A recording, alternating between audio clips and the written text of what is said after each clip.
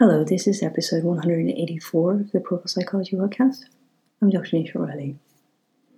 This podcast is about a variety of topics, from cancel culture to book banning to a younger voting age.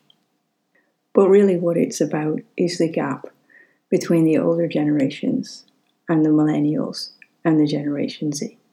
I've thought a great deal about this podcast. I've probably been thinking about it since it killed me to record a podcast on roles to help with domestic violence. It was one of those occasions where you record something because you know it will work and it will do exactly what it says on the tin, but it's not where modern society wants to be, and you know that it is the biggest gap between the older generations and the younger ones. I did record a podcast afterwards on the idea of roles and work versus balanced relationships. And in many ways, this is the continuation of that. But it's important to realize that you need to think a lot before you speak. There can be no unthought out judgments, assumptions, and most importantly, you can't respond from a place where it's just a reaction in you. And I think that this is what gets a lot of people into trouble. I'm pretty chuffed when I look at my Spotify analytics and I see that at least 90% of my listenership is younger than me, significantly younger than me. I once compared myself to the Larynx. I wrote at the start of a notebook in 2012. I feel like the Larynx. I speak for the trees. I feel they have as much chance of being heard as the trees. I always feel the students right. I'm their biggest fan. And now those students have started to grow up and they're slightly older, but I still consider them to be the people I'm speaking for. So this is a span of people who are currently starting in their teens right through to people who are 36. And one of the many posts that I've seen over the last week is that we need to lower the voting age to 16.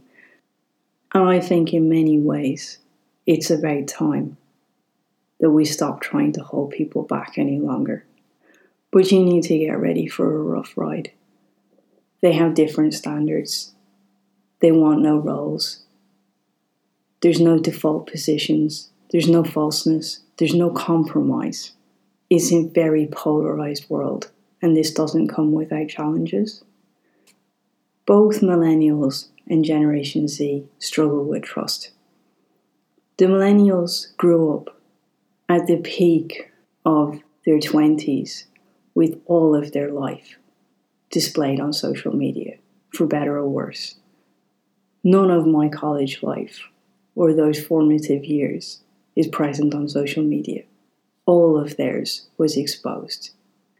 And Generation Z grew up with everything from their baby photos online of when they arrived in the world, right the way through, and to navigate that, and to navigate the school environment, and all of those challenges, all of those coming of age moments, all online, with all sorts of expectations.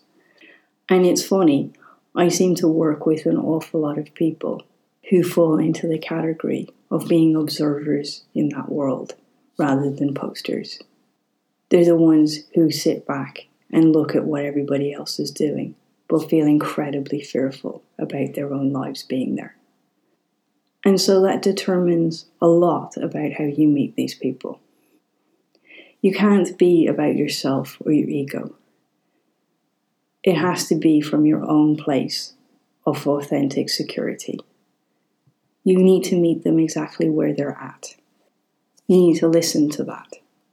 And it's a different world. It's a world without conditions or roles or sameness. And mostly what they're craving is truth and vulnerability and somebody not being patronizing or condescending. I don't know best. I always start by thinking the world is harder to navigate now. Because it is. It's a different world to the one I grew up in. And I can see a giant chasm forming between those people. and the older generations, many of whom have been voted into positions to represent them. You can't expect for your motivations for your actions to be totally self-motivated and to come away from that without being tarnished. You can't use your social media as a sword and expect it to not be turned on you. And these people are used to having the power to vote with their voice now on a platform. And I don't believe that it's really about banning books, as is taking place this week. I believe it's about the writer's every move. It's about stereotypes. It's about this sense of no compromises again. There are plenty of books that portray gay women in a way that I don't identify with. In fact, I don't think I've ever read a book that I do identify with. But I'm prepared to let this go. But a younger generation aren't.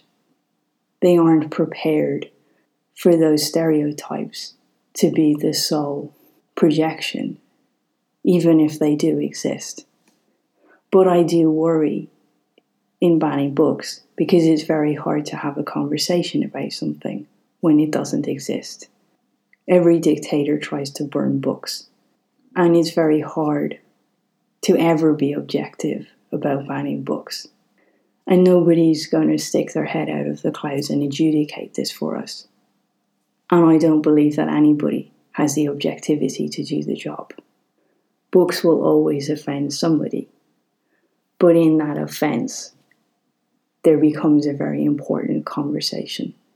But I did write last year that I think that there's a really interesting energy out there because we never stop to question why we're left with certain creations or certain text or certain pictures over others. We never stopped to ask ourselves, why did we have Shakespeare 400 years after Shakespeare? And so in many ways, I think there is something that goes into creations and a reason why some of them outlive and maybe other things fall away. In many ways, the younger generations take for granted that we are at where we are. And in a way, this is right. Why should we go over old battles? We have gained so much in society. Now they want the roles gone. Many people criticize younger people for wanting to be unique. But yet we are all unique. We spent an extraordinary amount of time trying to fit in and to not be different. There has been an extraordinary amount of pressure on them from very young ages. We don't want them to learn differently. We don't even want them to physically develop at different rates to other people. We've tried to benchmark that. We don't want them to have different handwriting. I desperately want to see the end of the pen pass. Everyone's handwriting is a unique expression of theirs. We've had standardized tests for them. Everything about them, we're asking them to be standardized and not to be different. And yet we are all different. And so they want to be unique. I saw this post during the week. The most jobs for the next generation at 2050 haven't even been dreamt up yet. And that's true. But if you want them to dream them up, you have to start expecting them to be innovators and to be unique. And we need that uniqueness in the world because it's been very clear from the 70s onwards now that we haven't made the changes that we need to make in the world for so many reasons. We need to stop holding these generations back.